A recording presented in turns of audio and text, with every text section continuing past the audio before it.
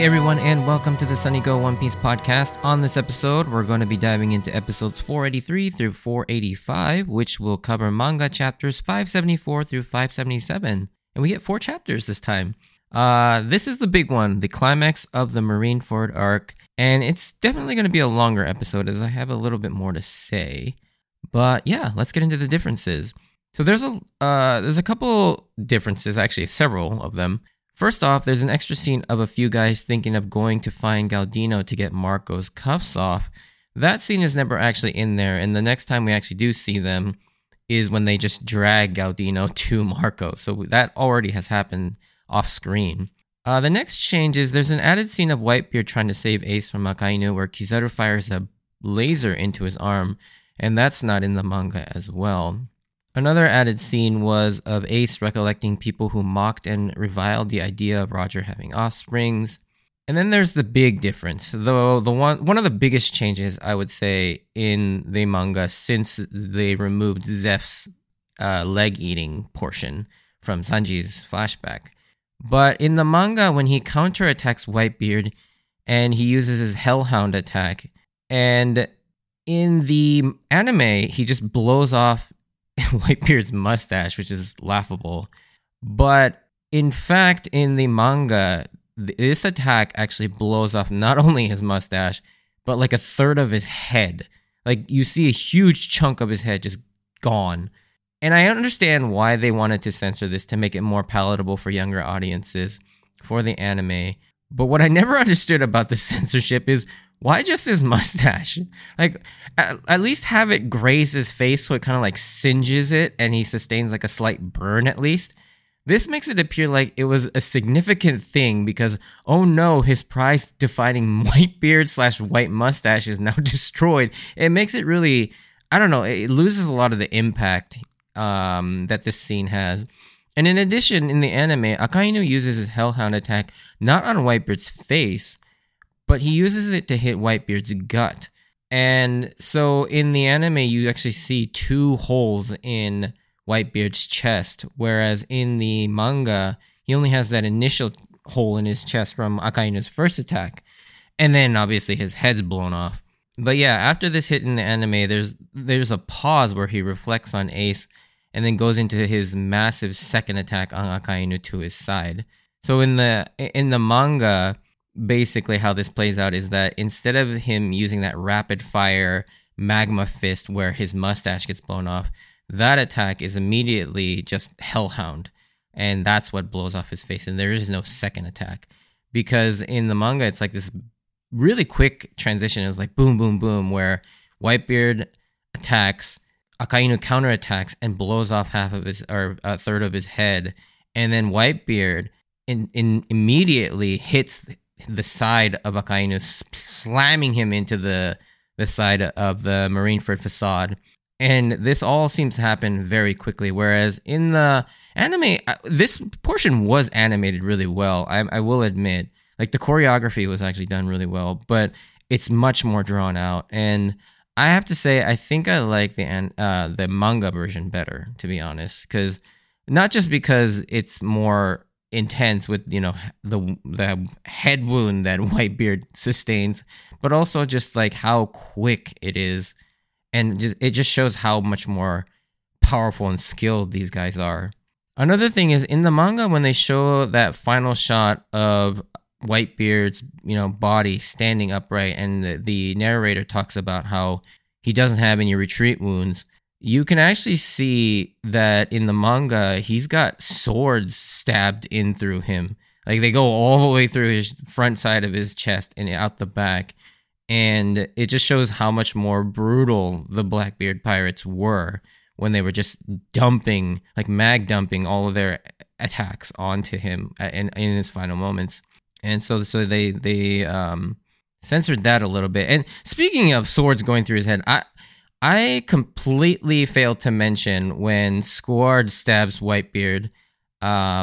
In the manga, the blade actually goes all the way through his back. You can actually see the blade come out the backside, but in the anime, it's just the tip of the sword that pierces his chest. And I I don't know how I forgot this, but yeah, I completely forgot to mention that in the podcast like about 3 or 4 episodes ago.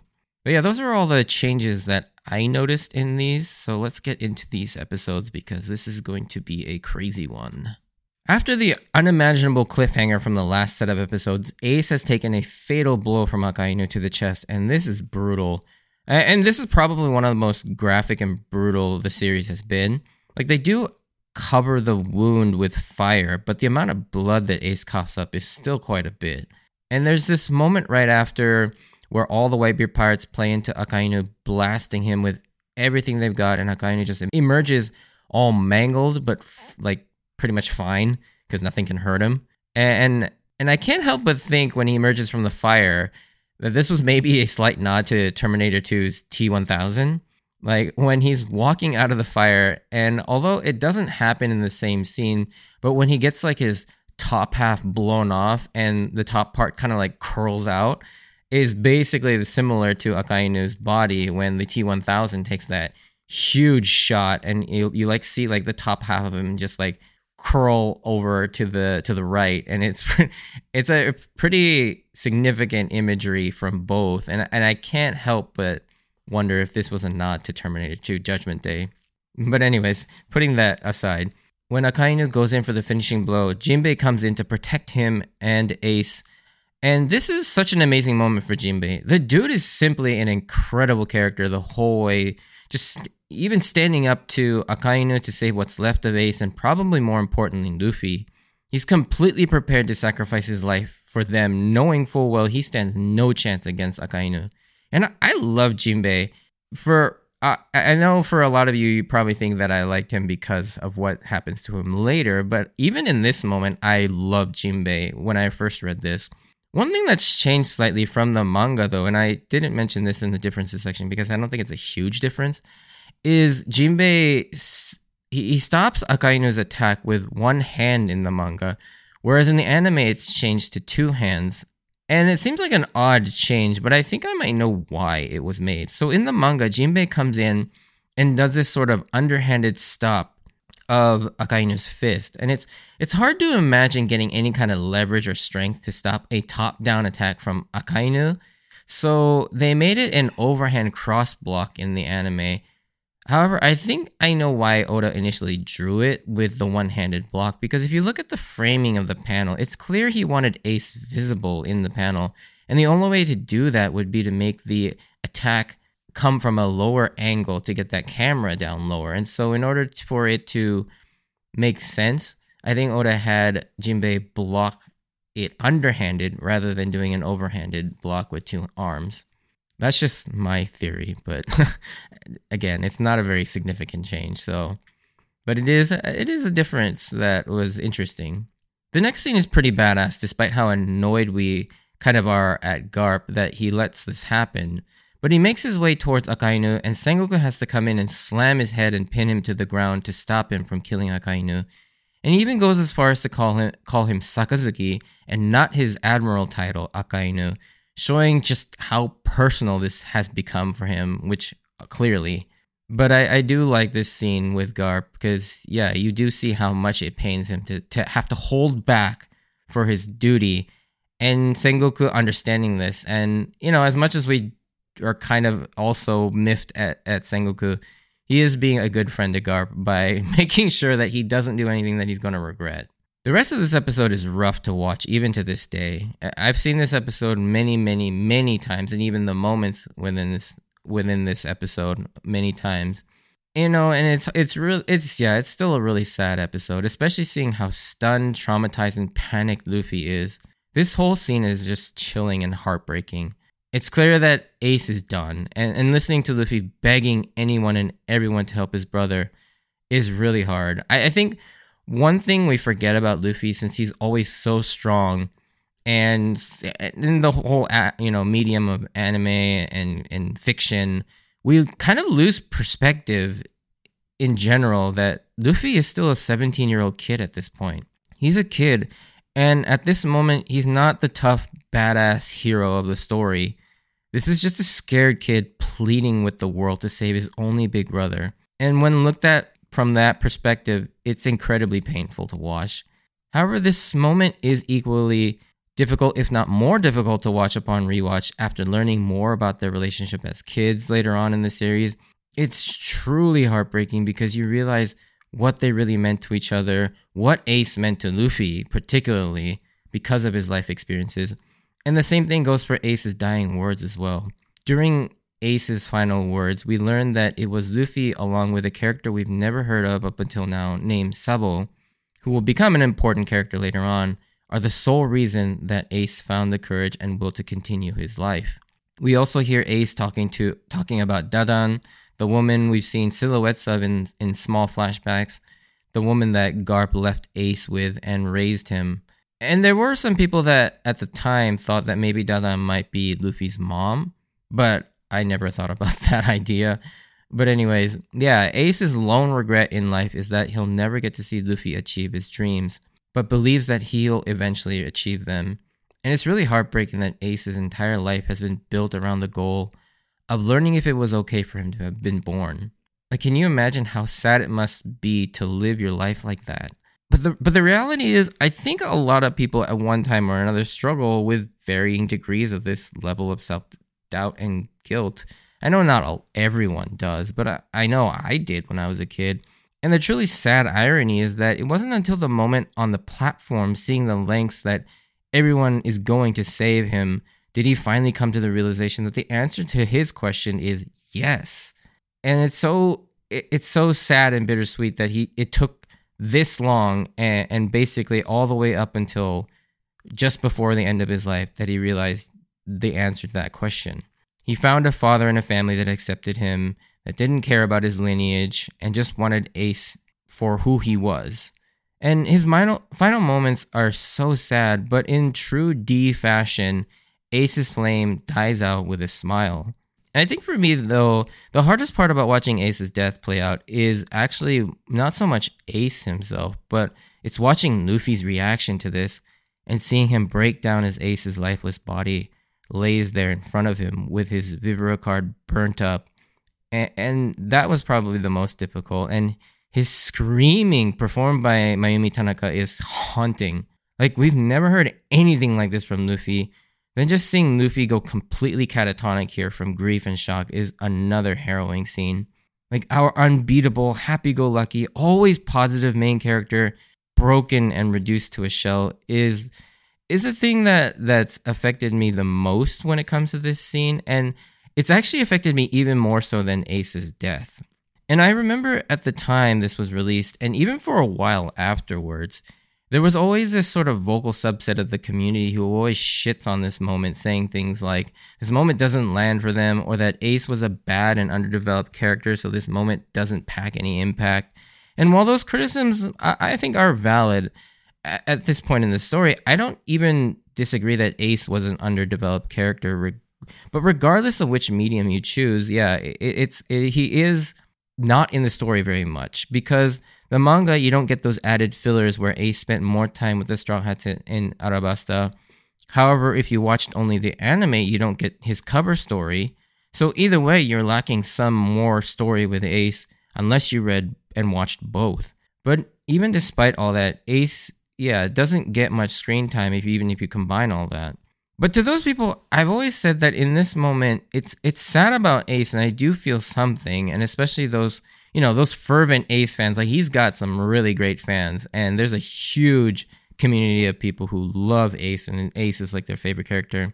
And yeah, there are a lot of them. But the true purpose of Ace's death in the story has always meant to serve Luffy's story and how it affects him. And the way Luffy breaks here is enough to give all the emotional impact you need, in my opinion. This scene has always been about Luffy. Seeing Marco epically declare that it's now their sole goal of protecting Luffy on Ace's behalf is nothing short of spine-chilling. I don't know about you, but my emotions were just all over the place when I first read this, and even to this day watching it. Like, this is something I constantly praise about One Piece. It's just its ability to make you feel so many emotions at once without it seeming weird is pretty incredible. But next we have to talk about the famous shot of Whitebeard scaring the unstoppable force that is Akainu shitless. This scene, I can tell you, is amazing. as Whitebeard suddenly appears towering over him behind him. And Akainu's face here is priceless. Like, he is in this one moment actually scared because of who is standing behind him with the rage of 1,000 suns about to rain down on him. And looking at this one shot is epic and funny at the same time, because you could just overlay that meme of that Morgan Freeman sound-alike soundbite of, it was at this moment he knew he fucked up over this, and it works so well. The crazy thing is, this specific face is pretty much in the anime only because in the manga, this panel is so tiny that Akainu's face, or his eyes, are obstructed. And I like that the director of this episode did show his face, his entire face and his eyes, and he deserves some props for this decision. You can just feel this seething rage in Whitebeard, and the zoom in on his eyes from that blank blackened stare to the fury and that close up on his eyes as he moves into his attack. This scene was masterfully directed, in my opinion. And in this moment, you just want Whitebeard to fully lay into Akainu with the full force of the Gura Gura no Mi. And that's exactly what he does, as he just pancakes Akainu's head into the ground. And I love the way that they use this exaggerated stretching and squashing effects to really convey just how much impact Whitebeard is exerting on him. The way Akainu's head pretty much just flattens to like a pixel in length makes me think that Akainu should have died by all accounts. But then again, we have Whitebeard, who's taken multiple shot wounds and holes in his chest. But not only that, in the manga, which I'm taking as the canon version, Akainu counterattacks and blows off a third of Whitebeard's face, as we talked about in the differences section. And this whole fight is incredible and very fluidly animated. But after taking a massive hit, Whitebeard then counters back with this devastating and very satisfying hit on Akainu with this massive quick gut punch to the side. And just seeing Akainu's like face and like head just like curve, and he's just experiencing all this pain at once. And the fact that the shockwave not only hits him but goes past him to basically level the rest of Marineford's HQ in an insanely epic fashion, and it's sort of like an ultimate attack. The 2-page spread in the manga of this scene is nothing short of spectacular, and he does this while also making sure to protect his family by also splitting them from the rest of the base, and he creates this huge chasm between himself and his fleeing sons. I mean, just from this one panel, you gain a new understanding and appreciation for just how monstrously strong Whitebeard is. It really starts to make you wonder how strong the other 3 emperors are as well. Like, and it also makes me rethink just how strong Roger was, if Roger was supposedly even greater than Whitebeard. Of course, you know, power scaling is a really weird thing in One Piece, so it's you know, it's best to not think about that too much, but it does come up. Of course, this fight wasn't even the craziest development in this episode, as we take a sudden and shocking left turn to tie up that other loose end introduced in Impel Down, with the surprise appearance of Blackbeard and his expanded new crew of level 6 inmates, as we see the massive San Juan Wolf just creepily leering from behind the Marine HQ building, or at least what's left of it. And Blackbeard has now added 4 Impel Down level 6 inmates in the aforementioned San Juan Wolf, Alvaro Pizarro, Vasco Shot, and Katarina Devon, most of which have their trademark unique laugh. And if that wasn't enough, we also know he's added Shiryu, the former warden of Impel Down, and this is a huge development. And the first thing that immediately jumped to mind about this sudden expansion of his crew was that now he's got nearly the same number of crew members as Luffy. And I thought this has got to end at some point, where each Straw Hat will eventually need to go toe-to-toe with the Whitebeard pirates towards the end of the series, and that's definitely where my mind immediately went. Of course, that's way into the future, but for now, it brings this whole saga full circle, as the man that started all this trouble is now back. But what on earth is he here to do? Like, no matter how much of a power-up he got with the new crew members, he can't possibly take on the Marine and Whitebeard, so why is he even here? And yeah, a lot of questions run through your mind and the community's head at the time, but nothing could have prepared us to learn what he actually came here to do, as I am almost certain that no one predicted this. I guess that's a bit hyperbolic because probably the first half, as me and most people predicted, he wanted to be the one to maybe finish off Whitebeard for the fame and prestige that it would afford him. But the second half and the real reason is wild. And still to this day, one of the most dissected and talked about events in One Piece. But of course, I'm getting a little ahead of myself because it's not covered in these sets of episodes. So we'll talk about that in the next podcast. Before moving forward, though, one interesting piece of information that came out of this was we learned that it was Lafitte who allowed both Luffy and the others to pass through the gates of justice, which is a fact I completely forgot about until this rewatch. Like, seriously, I just took that scene for granted and never once thought more about it and just straight up forgot this important detail. And mind you, I've seen and read this entire Marineford arc and this part about, combined 6 or 7 times over the years. And we also finally got to learn a little bit more about Blackbeard's mysterious crew in that we learned that Lafitte has hypnosis abilities similar to Django, but he's not incompetent and will hypnotize himself, which is also a fact that I completely forgot about up until I just did this rewatch. So yeah, take it from me, there's still so much in One Piece that it's hard to keep track of everything. But anyways, Whitebeard's response to all this blabbering between Teach and Sengoku is just, I don't care, and just straight up blasts them. And he's rightfully pissed off for killing Thatch and causing all this to begin with. And this was yet another crazy matchup during this arc that got goosebumps all over me. Not only would we get to see 2 incredibly powerful fruit powers, but the most mystery surrounding Blackbeard has always been as thick as his yummy powers. Blackbeard, by this point for me, anytime he appears on screen is a must-see TV thing because any sort of information on him and his powers there's just so much unknown that you cling to any breadcrumbs that you can find just to try and understand him and his powers. One thing I don't really like what the anime did in their first encounter, though, is that they made Whitebeard appear slightly weaker than he already does in the manga in an effort to add more length to the episode. I mentioned this in the differences section a little bit, but I wanted to go more in depth on this because I think this is one of those changes that seems innocuous, but it changes the characters a bit. Whitebeard in this scene is still the top dog and shows that, how much Blackbeard is A, overestimating his own strength and his powers, and B, just his arrogance. But in the anime, Blackbeard does get a few hits in on Whitebeard, whereas in the manga, Whitebeard's quake powers get nullified, but then immediately changes strategy and just slashes him across the shoulder. So yeah, in the manga, Whitebeard is still pretty much the person on top and knows exactly what he's doing, but in the anime, you get the sense that it takes a little bit longer for Whitebeard to understand what's happening and to reorient himself for another counterattack. This whole scene is kind of a nice poetic justice moment for Blackbeard because that's exactly what he says to Ace on Banaro Island when they fought. And Ace relied too heavily on his powers and paid the price, but now Blackbeard is kind of doing the same thing.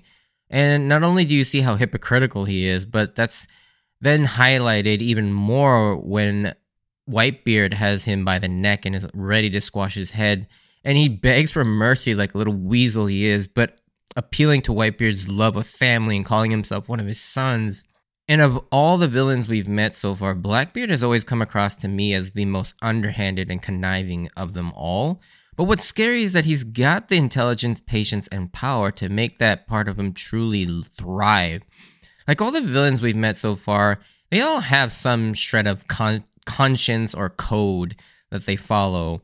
Blackbeard, on the other hand, is probably the most detestable yet scariest person precisely because he doesn't seem to have either a conscience nor a code. He just kind of does what he wants. He's the embodiment of chaos and selfishness.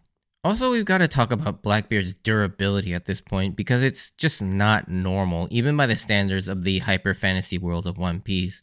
Even after that, he's more or less okay considering what he just took. Sure, Whitebeard is on death's doorstep, but he's still a freaking beast, and Blackbeard just took a huge gash to the shoulder and chest while getting his head nearly flattened by a mini earthquake, and he's still more or less functional. And that's not even taking into consideration that his Yami no Mi powers amplifies the pain he experiences by absorbing all of it and more. It's at this point you start to wonder, or at least I did, whether Blackbeard and Whitebeard to an extent are even actual humans. Like, these two guys not only are far bigger than most normal people, but can tank damage like no other. And to be honest, as the series has gone on, more and more do I think something is up with Blackbeard, but I can't quite put my finger on it. But it is strange. And Marco even hints at this in the next set of episodes. He doesn't mention it in this trio of episodes, but we'll kind of address it in the next podcast, because even Marco does mention that there is something strange about Blackbeard. But it's at this point Blackbeard shows just how pathetic and a coward he is when the chips are down, and resorts to just having his crew gang up on Whitebeard and unload everything into him. And I know this scene was likely animated black and white to reduce sort of the impact of the violence, but I actually think it works really well because they chose to leave the blood red, so it creates this intense contrast and highlights just the brutality of this even more, just in my opinion. It looks pretty striking with the red blood on just the black and white backgrounds. Then we get one of the most revealing flashbacks of Roger we've ever seen. It's a very short one, but it certainly leaves an impact as we see that Roger and Edward were friends, and that he told him all about his adventures, but not exactly how to get to Laugh-Tale, since, as we've seen, Whitebeard has no interest in any of that. But he does learn from Roger what the will of D is and what the D name is, and so Whitebeard knows what the One Piece is and that it's out there, as well as what the will of D is, which was nuts to think about. And it's like, no wonder he had such an interest in both Ace and Luffy. And we go on to learn potentially why.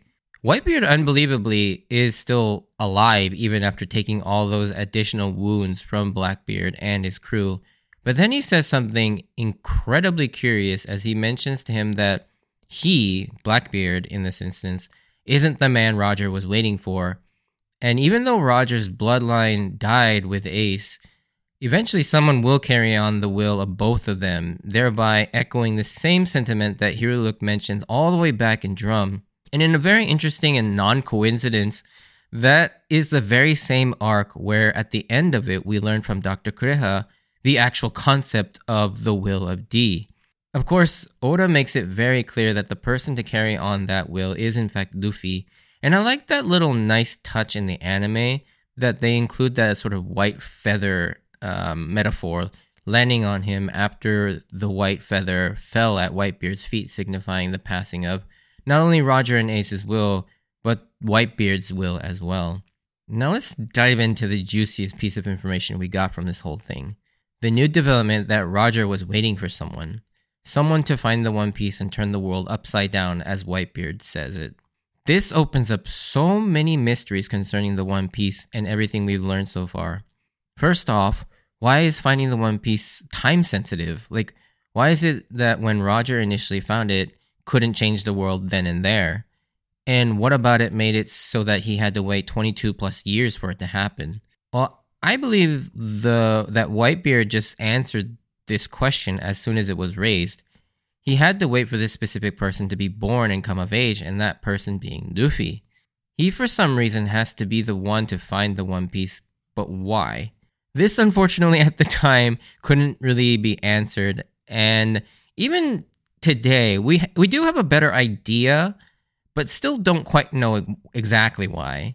What's interesting about this is when you take this perspective into consideration that everyone in the know was waiting for a specific person to carry on that will, many things start to kind of come into place a little bit, because it's been thought by many that most people, even Roger, assumed that the person would eventually be his own son, Ace, which is why Whitebeard took such an interest in Ace, why the world government wanted to find and kill Ace before he was even born so badly, and perhaps why Shanks originally was spending so much time on Dawn Island despite being this big shot pirate. He wasn't there just to play with Luffy and just to hang out. He was there to perhaps watch over his former captain's son, Ace. But over the course of spending even just a short amount of time with Luffy, both Shanks and Whitebeard, as well as Crocus from the Twin Capes and Rayleigh from Sabaody, all came to realize that perhaps they were all wrong and that the person Roger was actually waiting for was Luffy, which is why they all became so heavily invested in seeing that Luffy survived and continue on his journey. You can even see the turn in Whitebeard, as I previously mentioned in the last podcast, where this shift happened for Whitebeard, and it was precisely when Luffy displayed his immense Conqueror's Haki. After this point, Whitebeard has shifted his main focus to protecting Luffy and saving Ace. He had finally made that connection that Luffy was the man Roger was waiting for. The other question and connection that this one line introduced was the fact that the One Piece is something that has the ability or power to turn the world upside down for the world government. At this point, you begin to wonder what kind of treasure has the ability to do that. The ability to cause such a ruckus and instigate a worldwide war, as Whitebeard says. And two things immediately come to mind at first, at least for me. First, it was the ancient weapons, or some kind of crazy mythical devil fruit, or multiple fruits. But when I thought about that some more, I began to realize that these are probably wrong, since why would something that was readily achievable as an ancient weapon or devil fruit be the One Piece? These hardly seem like things that would be enough to cause the world government so much anxiety. Like, sure, they were hell-bent on getting Pluton's plans from Tom, Iceberg, and Frankie, but even then, it hardly seemed like, on the level of world-shattering levels of concern type effort. Otherwise, they would have just straight up said to hell with Nuance and just captured all three of them and locked them up, torturing them to give it up. But speaking of NES Lobby, what else from that arc did we legit see the world government actually freak out about and completely overreact to? And that's right, it's Robin's flashback to the Ohara Buster Call incident. This is where things get really interesting. We saw the Gorose as they were talking to Professor Clover, and the second he mentions the Ancient Kingdom, and specifically its name, which we never got to hear, they ordered Spandine to kill him on the spot and wipe out the entire island with all of its inhabitants, research, knowledge, and completely eradicate and erase it all. And this sure seems like it would fit the bill.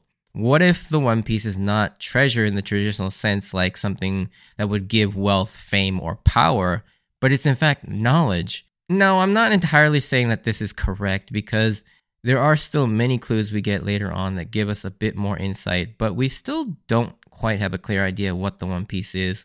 But I think it at least has something to do with knowledge, and specifically the history of the Ancient Kingdom, and perhaps what happened during the Void Century. Either that, or it will lead to or allow the discovery of that information. If what truly happened to the Ancient Kingdom during the Void Century were to ever come out, it could potentially cause an uproar of the entire world after it was shown just how corrupt and evil the Marines, the world government, and the Celestial Dragons really are, causing everyone to revolt against the whole system, which could potentially lead to this sort of all-out war that Whitebeard is mentioning here. But to bring it back to the story, we get a heartfelt insight into Whitebeard and just what kind of a man he was, and he definitely was one of the good ones, as we see. He wasn't a pirate that did evil stuff, but more so to create a home for other outcasts and misfits. But before that, we get one last incredible hair-raising moment from Whitebeard. With his last immense breath, he boldly carries on his good friend's will by yet again reinvigorating the Great Pirate Age. And the moment where he yells, "The One Piece is real," or "One Piece wa jitsuzai suru," is just incredible. This moment, of course, is very reminiscent of the beginning of the series with Roger's execution and his declaration of the One Piece that initially kicked off the Great Age of Pirates. But Whitebeard here makes sure that this will is carried on. And this is such an incredible moment that many people will always remember. And Whitebeard dying while standing up is just about the most boss way of dying in this series. And the thing that always stands out to me is Oda's reluctance to kill off any of his characters up to this point, yet he chose to kill off two major supporting characters in one arc within episodes of each other. It speaks volumes about the impact that he wanted Marineford to leave on the story, his world, and his characters, and more specifically, the impact it had on Luffy. This will forever change him as a character, which we won't get into here because we are for sure going to dedicate a lot of time to his character development over the course of the story up to this point, after this sort of mini arc that happens post Marineford completes. Now, there's still a lot more to talk about, and I do want to talk more about this, but this podcast is already running pretty long as is. So we'll leave it at that. But yeah, this arc just has insane moments and epic events one after another. But would you believe that there are still a lot more moments? And specifically, there are 3 big ones that stand out to me. And we'll get into those in the next podcast as we get one of my all-time favorite moments in One Piece. And I can't wait to talk about that moment. But yeah, if you did enjoy this, send me a like or comment. And if you want to join me on this journey of rewatching One Piece, please consider subscribing. Check out my Instagram and Twitter account at SunnyGo Podcast for updates on when I post new episodes and to see some pictures of my manga collection. As always, I wanted to thank you for taking the time out to listen to my podcast.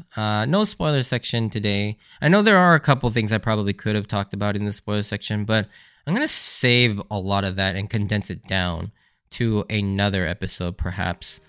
But yeah, stay safe out there, and I hope to see you on the next episode. Bye!